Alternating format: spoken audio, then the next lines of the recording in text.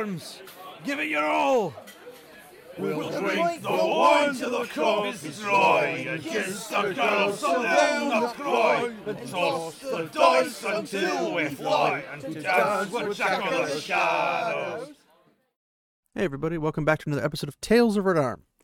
I'm your host, Justin, and today we're jumping into Chapter 51, Bait for the Net. So we're changing points of view. We're leaving Perrin from the previous chapter and jumping into Nynaeve's point of view for once. It's usually been Egwene's, but this time we get Nynaeve. And we're going to actually be out of Mother Egwene's house / business. And Nynaeve's going to be out in the streets, and she thinks she catches a glimpse of a tall man with reddish hair and a swirling brown cloak. Now, a few chapters back, when we were following Matt around, he thought he noticed somebody of this right before an important event. So, keep that tucked away. And it's quite clearly, from the reader's perspective, it's Rand. From the character's perspective, they don't know, but they're like, could it be? Nah, it couldn't be. But usually, when Rand appears, something happens. And we're about to find something that does happen. So, she's on the street, but then she had thought she'd seen a wooden flute case on his back, and his clothes were definitely not Tyron. It's like, oh, it couldn't be Rand. Just because I keep dreaming about him doesn't mean he's going to come all the way from Almouth Plain. Oh, little did you know. But there's this barefoot man that was hurrying past with a sickle-shaped tails of a dozen large fish sticking out of a basket on his back. And I say sickle-shaped tails because it gives you kind of an idea of what kind of fish. If you have any inclination to research fish in that regard, I do not know that much about fish to be able to, authoritatively comment on it, because for all I know, there's a lot of different fish that have sickle-shaped fins, but it's large fish. It's not super crazy important, but it's a nice little detail, and it could be made up for the world of Randland, or it could be, something more specific. So this guy's, walking around, and he suddenly trips, and it catapults these silver-scaled fish over his head. And he lands on hands and knees in the mud, and he just stares at the fish that come out of his basket, because every single one of the long, sleek shapes stood upright, stuck nose down in the mud, forming a neat circle. Now, there's something we know about Rand and his presence, is that when he's around, some crazy stuff has a tendency of happening, which is fine. But it lets the viewer know, hey, Rand, or a ta'veren at least, is in the area. And Rand's the most powerful ta'veren, even more powerful than Arthur Hawkwing himself. So, not likely to be abnormal to know who it is from a viewer perspective. But if you're looking at it from a character perspective, they don't necessarily know this, especially Nynaeve. Now, Matt probably wouldn't pay attention to it. He'd be like, wow, that's lucky. Or unlucky. But Perrin, Moraine, Lan, Zareen / Fael, and Loyal, they would notice it and be like, oh, it's a sign. Because they know what they're looking for. They're looking for things out of the ordinary. So if they saw it, they'd know what it meant. Nynaeve doesn't, because she wasn't there with them when they figured all that stuff out. They haven't heard from Moraine about all these things that ta'veren can do. She just doesn't know. It just seems that's very odd that a whole basket full of fish go flying out and land in a perfect circle, face down in the mud with their tails sitting straight up. That's a strange concept. Those fish weren't dead before, they dead now. They drowned in mud. But a couple passerbys gape at it, but the man gets to his feet, not really thinking about the mud, just pulls off his basket, puts the fish back in it, shakes his head, mutters to himself, and moves on. But Nynaeve's just like, whatever, that was weird. and continues her business with the cow-faced brigand facing her in the doorway of his shop with bloody cuts of meat hanging from the hooks. The butcher. She tugs her braid and fixes the fellow with her eyes. Like, fine, I'll take it, but considering this is how much you charge for such a poor cut, I'm not going to give any more business to you. And he shrugs like, oh well. Takes her coins, wraps the fatty mutton roast in a cloth she produced from the basket in her arms. She glares at him. She puts it in the basket, but that doesn't seem to affect him. It's like her wiles are not affecting anyone nearby, which obviously annoys her. But she whirls away to like stalk away, but she nearly falls because she's not used to these clogs. Now, here's the thing. The way they're described and what they're called are very different things. So the platform shoes are like, you take your shoe and stick them under and it like locks them in place. I'm assuming with rope or something. So your feet, I mean, you could use them technically as like sandals or something, but your feet and your shoes are protected from the mud by these platforms. But they're platforms, so they raise you above the mud. But then you have actual clogs, which I believe are a Dutch invention. I almost said invasion. It's a Dutch invasion. The clogs are a Dutch invention, if I recall correctly. And they don't platform you. You just stick your feet in them. From what I understand, they're basically wood shoes, which would technically protect your feet from mud in some ways. But you wouldn't be able to put your shoes in them that I know of. I could be wrong because I'm not Dutch and that I know of. And I do not typically have that kind of knowledge available to me because I don't know any Dutch people that I know of. At least that would know about those kind of details. But clogs are one thing and the platform shoes are a different thing. So it's a bit weird, in my opinion, to have them called clogs but be something else. It's like saying, like, I'm going to describe to you an axe, but we're going to call it a sword. It's just a weird thing. Or calling it an axe but calling it a hammer. And it's like, well, is it a war hammer? No, it's just a hammer. And it's like, I don't get it, but okay. But either way, I think they both technically have the same effect. And they're sticking in the mud, and she doesn't know how people who wear them even manage to get around as they do. But she's hoping that the sunshine dries the ground soon, but I think the mud's pretty much permanent in the mall. Maule. So she gingerly steps going back towards Islewind's house and muttering under her breath. And the prices are crazy all over town. Whether you're getting good quality or low quality, but mostly is all bad quality or poor quality. But no one seems to really care. And the people buying or selling, doesn't matter who, they just don't care. But she finally notices a woman who's shouting at a shopkeeper, waving a bruised reddish yellow fruit. And she's kind of relieved to see this because everyone else is kind of just dead inside. But she doesn't know what kind of fruit this is. But this lady's calling for everyone to see what refuse this man sold. But the shopkeeper just stares at her wearily, not even trying to argue back.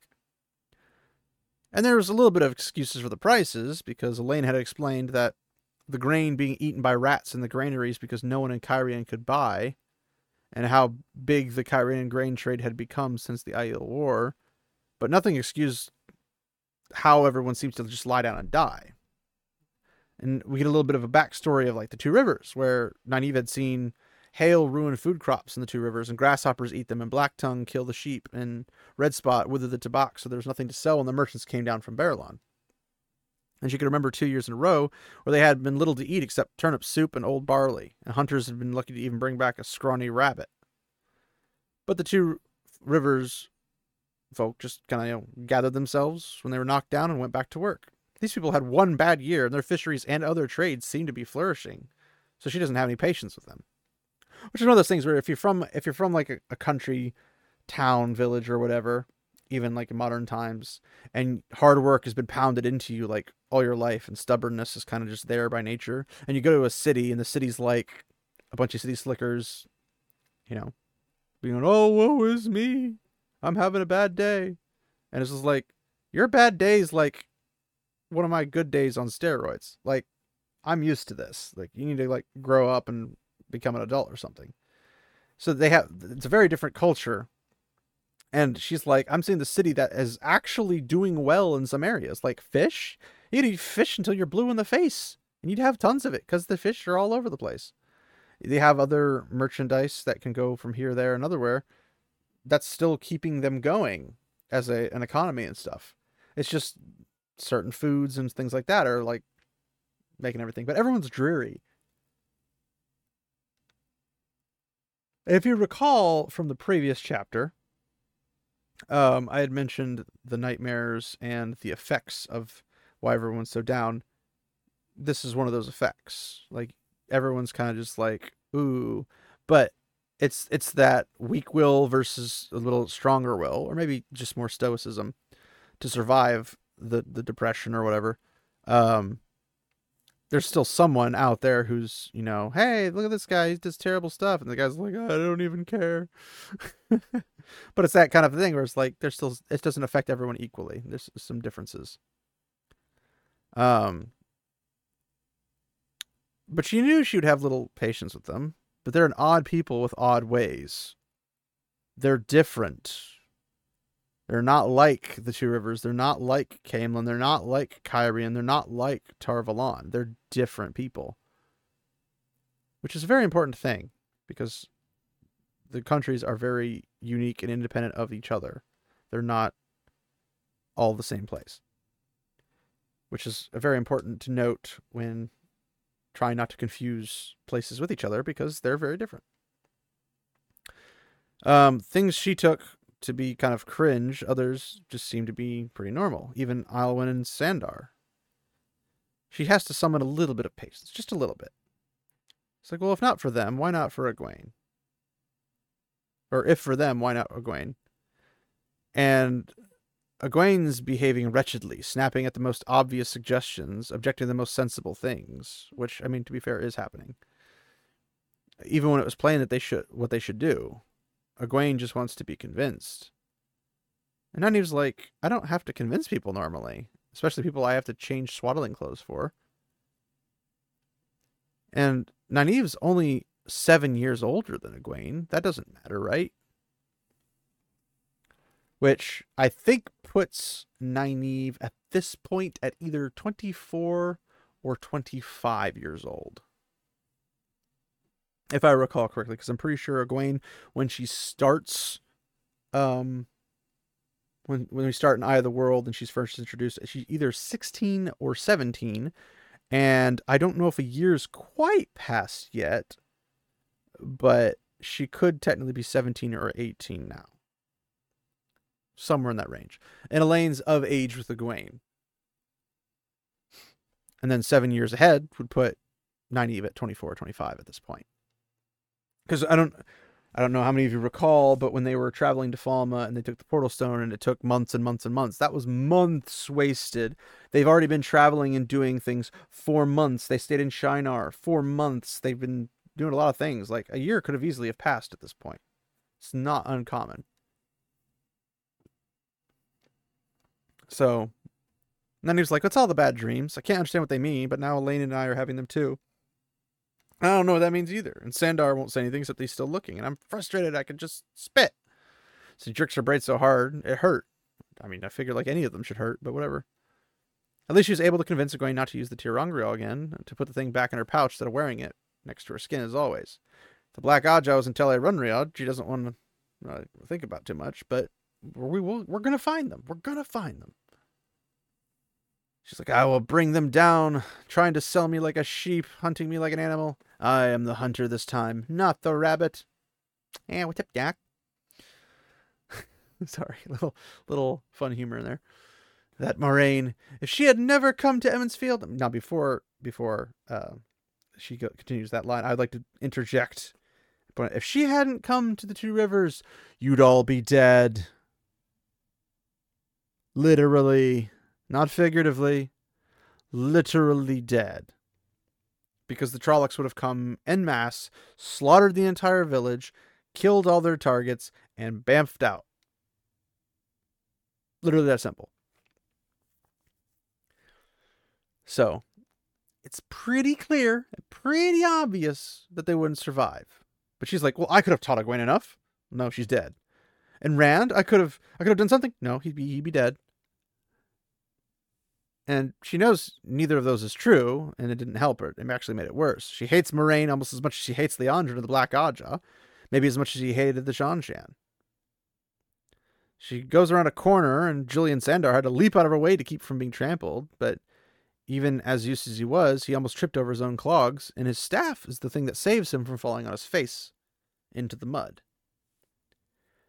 The pale ridged wood was called bamboo, she had learned, and it was stronger than it looked. Now, people might not be super familiar with bamboo, besides seeing like pandas eat it or something. Bamboo is highly flexible, but can also be pretty rigid. And it's pretty tough also. It's a lot thicker than people give it credit for. So him using this as a kind of a quarterstaff kind of thing, not only does it survive and is sturdy, it hurts. Like, if you get hit with it in combat, oof, it's going to sting on top of hurting whatever it hits.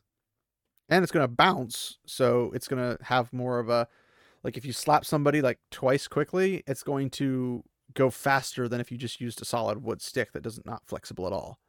Like, it's a totally different ballgame in terms of weaponry, but it's also going to be limited to certain areas. I think bamboo grows mostly near water areas. I could be wrong, so don't hold that to me. If you guys happen to know, feel free to shoot me a message or reach out to me in some way or form. And she's like, "Oh, Mistress Miriam," trying to gain his balance. And he's like, "I was looking for you." And he flashed her a nervous smile. Are you angry? Why are you looking at me that way? Why are you frowning? She smooths her forehead. "I'm not frowning at you, Master Sandar. At the butcher." It doesn't even matter. "Why are you looking for me? Did you find them?"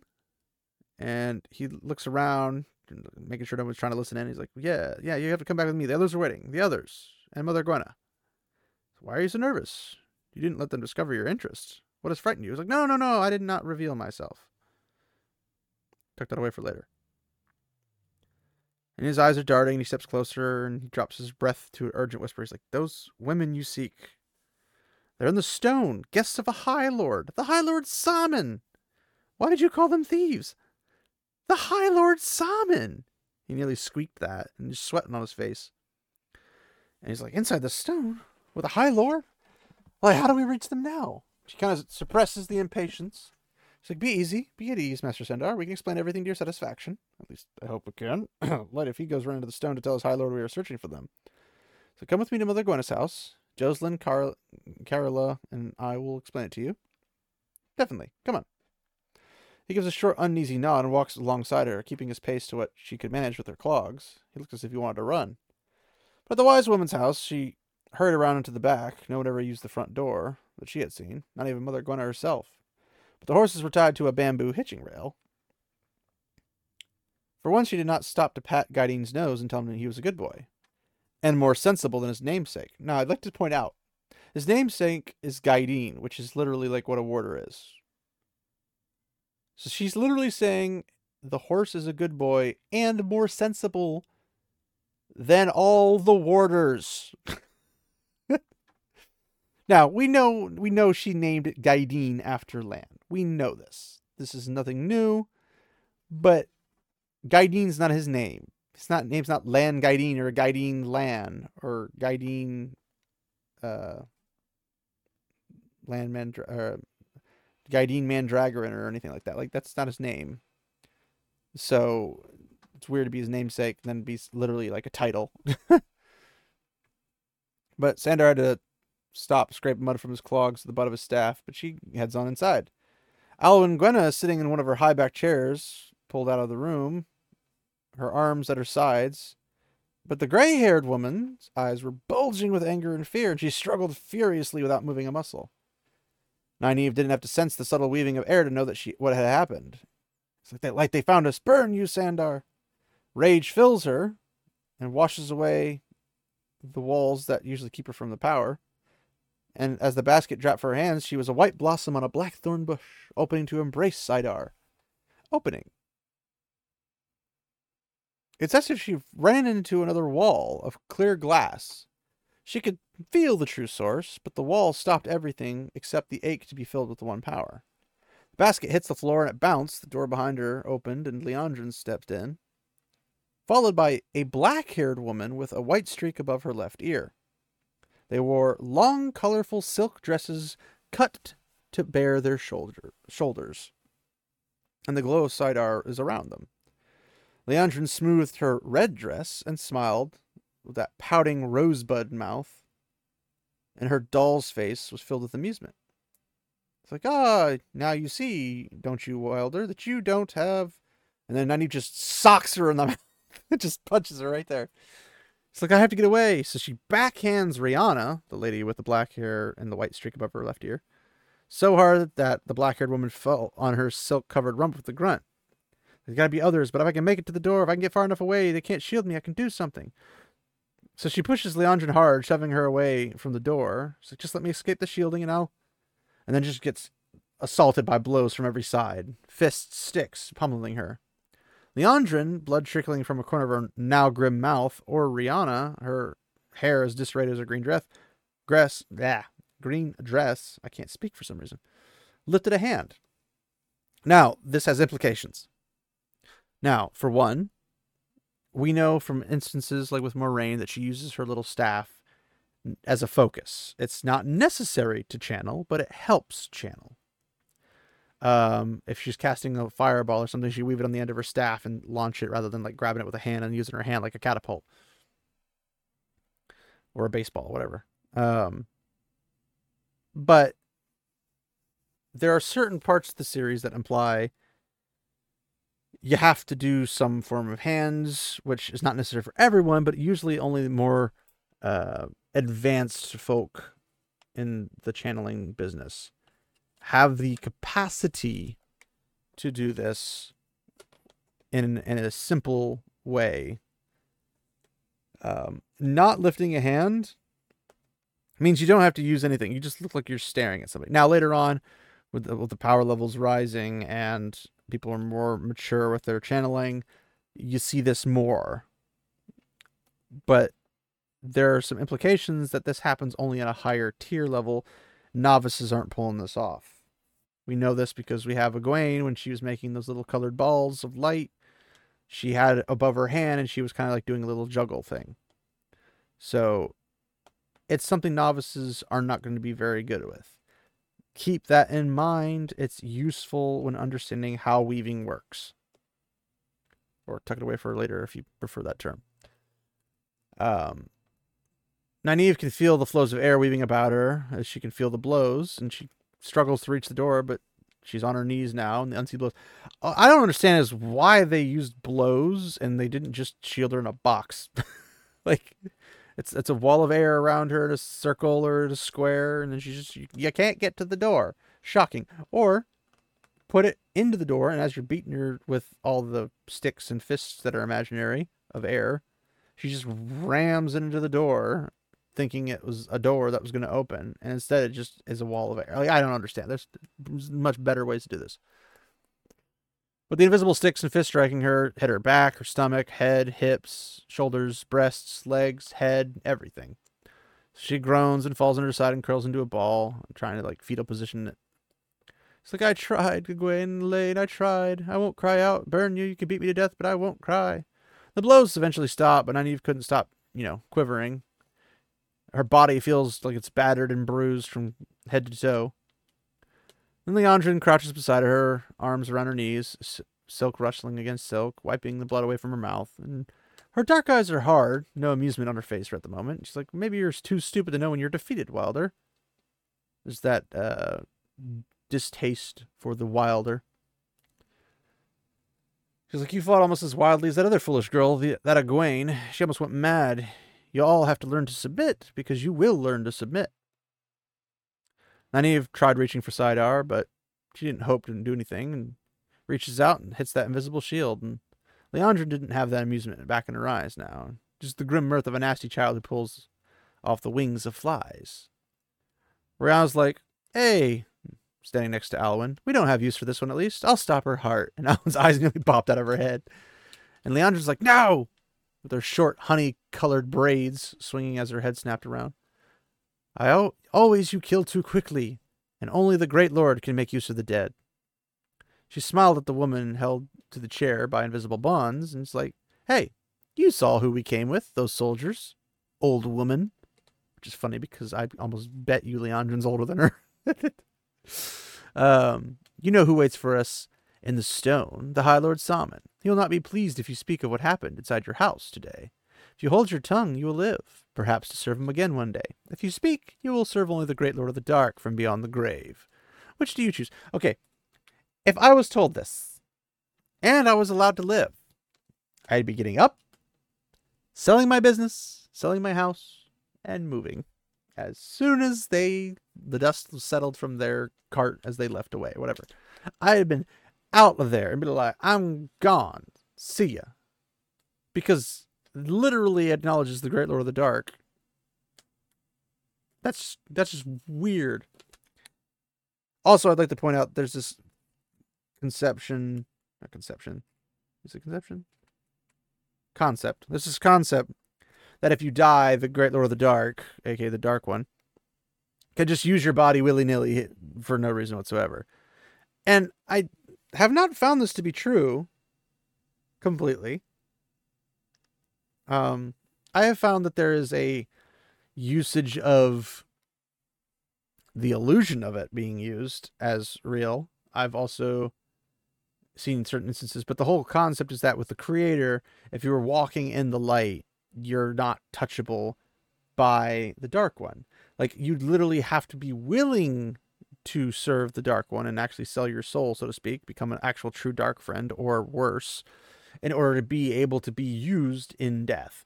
That's why I don't really understand why they would say that. I mean, granted, she can lie, so there's that. And it's probably a good use of a lie here to make her not say anything, but I think High Lord Salmon would be enough. But the fact that she's like, High Lord Salmon, Dark Friend, Great Lord of the Dark, yay! I'd be like out of the Dodge City. I'd be like, sorry people, I'm leaving. I'm out. But that's not what happens. But Leandrin's like, hey, you're just killing people left and right. Stop killing everyone, because it's going to draw more attention to us than it is not. And if she says anything, she's pretty much screwed. And if she doesn't say anything, well, then nothing matters. We'll get what we came for, blah, blah, blah, blah. All's good and dandy. We'll toodly-da ourselves out, right? But then Iowyn could move her head, and she shakes her gray curls, working her mouth. It's like, I will hold my tongue. And looks at Nynaeve embarrassedly and kind of shamed. And she's like, well, if I speak, what good will it do? A High Lord could have my head by raising the eyebrow. What good can I do you, girl? What good? And he was like, it's all right. It's like, well, who could she tell? All she could do is die. It's like, I know you would try to help if you could. Brianna threw back her head and laughed, and Iowyn slumped, released completely, but she just sat there with her hands in her lap.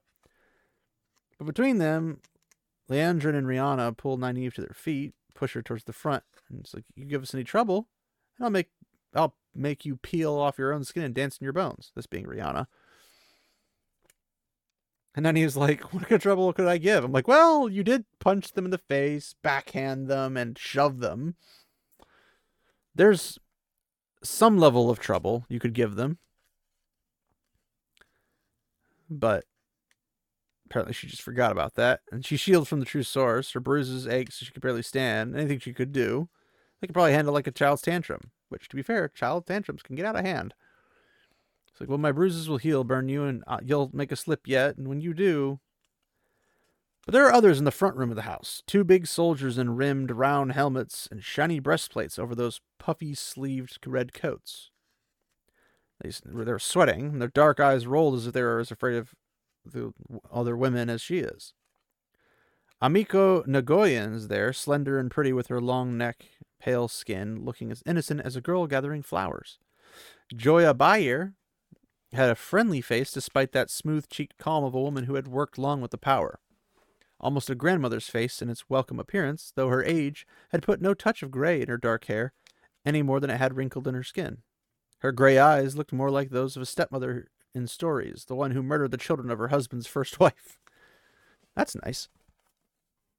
Both of them had the power around them. Elaine stayed standing there between the 2 black sisters, with a bruised eye, a swollen cheek, and a split lip. One of her sleeves of her dress torn halfway off. She's like, I'm sorry. Like her jaw is hurting. She's had really, really thickly. We never saw them till it was too late. Egwene lay crumpled heap on the floor, her face swollen with bruises, almost unrecognizable. As Nynaeve and her escort came, and one of the big soldiers hoisted Egwene over his shoulder, and she dangled there limply as a half-empty barley sack. It's like, what did you do? Burn you? What? But then something struck her across the mouth, hard enough to make her eyes go blank for a moment. And Joya's like, now, I will not stand for such demands or bad language. I murder people, but bad language I'm not going to tolerate. It's like, you will be treated no more gently if you try to cause any trouble. Let it be a lesson to you. That's from Leandra. And then Joya is also like, you speak when you're spoken to.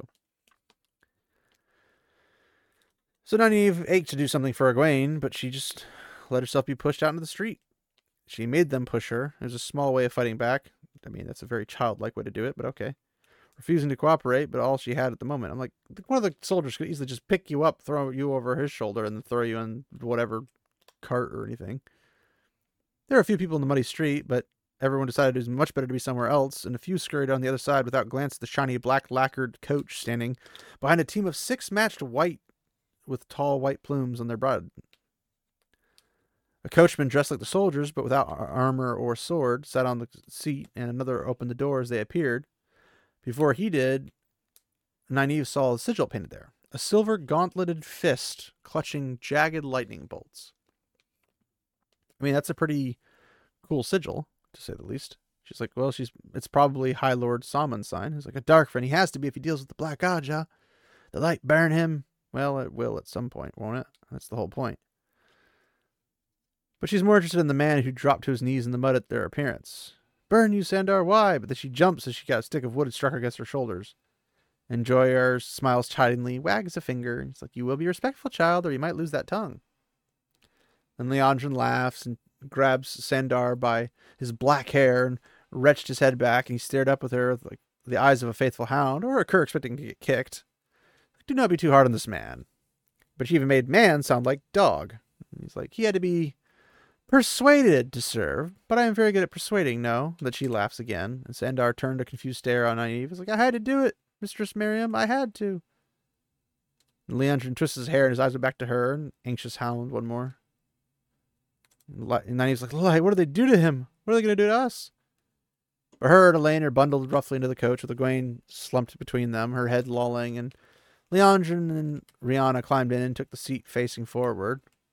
The glow of Sidar still surround them. Where the others went, Nynaeve doesn't really care for her, but she wants to reach Egwene to touch her and comfort her. She couldn't really move because any muscles below her neck, except writhing, is really all that she could do. They're bound in flows of air, all 3 of them like tightly wrapped blankets, and the coach lurched into motion, swaying hard into the mud despite its leather springs. Leather springs. What an idea. What a concept. How do you get leather springs? He's like, well, if you had hurt her. It's like, oh, I can see they've hurt her. Why don't I just say what I mean? It's like, it's really hard to force the words out. It's like, if you've killed her, I won't rest until you're all hunted down like wild dogs. Rihanna glares, but Leandrin just sniffs. It's like, oh, don't be a complete fool. You're wanted alive. Dead bait will catch nothing. And she's like, bait? What? Who? It's like, you're a fool, Leandrin. Do you think we were here alone? Only 3 of us? Not even full eyes to die? We were bait, Leandrin. You've walked right in the trap like a fat grouse. Fat grouse, I believe, is a, it's a bird, but it's like a pheasant, I think.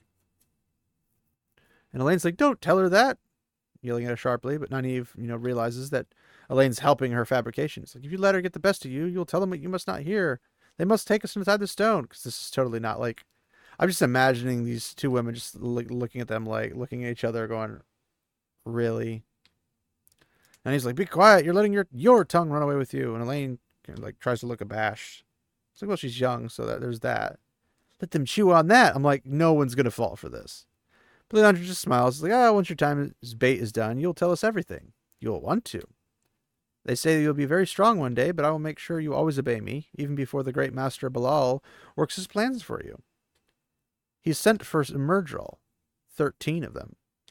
The rosebud lips laughed the final words. And Nynaeve felt her stomach twist, because one of the Forsaken, the Dark One and all the Forsaken, are bound in Sheol Ghul, bound by the Creator in the moment of creation. But the Catechism did not help, nor should it. she knew too well how much of it was false, and the rest of it came to her. 13 Murdral and 13 Sisters of the Black Aja. She heard Elaine screaming before she realized she was screaming herself, jerking uselessly in those invisible bonds of air. It was impossible to say which was louder, their despairing screams or the laughter from Rihanna and Leandrin. I mean, I don't know the point of the screams, like fright, despair, whatever. Just like, why? And I'm just thinking like the blood throat, like blood curdling screams, like crazy high pitched or whatever. I don't understand the point. Like, I probably would have like zoned out and been like, oh snap, this is not good. But like screaming, no one's helping you for one. Two, not a whole lot you can really do with the screaming. But I mean, I don't have the mind of a woman. I don't understand why they would. Maybe somebody does. So if you do, let me know. Maybe it's just a natural reaction I am not inclined towards. I'm not really one for emotions in terms of like sadness and all that jazz. I'm a bit more of a stoic. I'm more like Lan in that regard. But albeit that's the end of the chapter. Now it's chapter 51. So we have chapter 52 coming up next. This one's a bit shorter than the last one. Hopefully you guys are enjoying the book as we're going through. We're getting closer and closer and closer. I think, if I recall correctly, there's 56 chapters total, and we're on 52. So we've got 4 or 5 chapters left till this book's done with. So give it a couple weeks. We should have this book done before the end of the year, which is nice. We'll easily have the book done by the end of the year. And then we'll jump into book 4, Shadows Rising, which would be fun. So hopefully you guys enjoyed this particular chapter and episode. If you guys would like to leave a comment or message me or whatever you'd like about something, whether it be about bamboo, whether it be about the fish, whether it be anything else, feel free to reach out to me at my Gmail, which is talesofredarm@gmail.com. You can also reach out on Facebook and Twitter. Facebook is just Tales of Red Arm. Twitter is @TalesOfRedArm.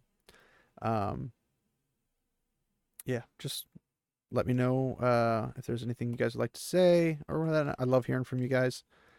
Even the hate mail is interesting and intriguing. But yeah, we'll be jumping into chapter 52 coming up here soon. Oh, I should also add about the Discord channel /server, Discord server, I guess. If you don't know what Discord is, it's just like a voice over IP kind of place where you can text chat different threads and forum styles, but you can also go into a voice channel and talk with each other over the internet. You can do video calls, do group chats, a whole bunch of different things. But I'm on there virtually not virtually, I am on there every day. There's not a day I am alive that I am not on Discord. So if you would like to chat with me directly, we can just hang out and see what's going on and talk about Wheel of Time or anything else. I'm always down to talk about stuff. So thanks everybody for hanging out. If you want to get into the Discord, you can check Twitter or Facebook. And if you don't see either of those places or you don't have access to either of those, you can reach out to me directly through my Gmail, and I'll send you a link. There should be a link on both Facebook and Twitter, but if you don't see it there, just send me an email and I'll get it taken care of. All right. Thanks everybody for sticking around for this episode. We'll see you at the next one. Until then. We drink all night and dance all day, and on the girls we'll spend our pay. And when we're done, then we'll away to dance with Jack of the Shadows. We'll toss the dice however they fall, and snuggle the girls, be they short or tall, and follow young Matt wherever he calls to dance with Jack of the Shadows. We'll toss the dice however they fall, then snuggle the girls be they short or tall, then follow Lord Matt wherever he calls to dance with Jack of the Shadows. We'll give a yell with a bloody curse, and hog the maids, it could be worse. Let's ride away with the dark one's place to dance with Jack of the Shadows. Yeah!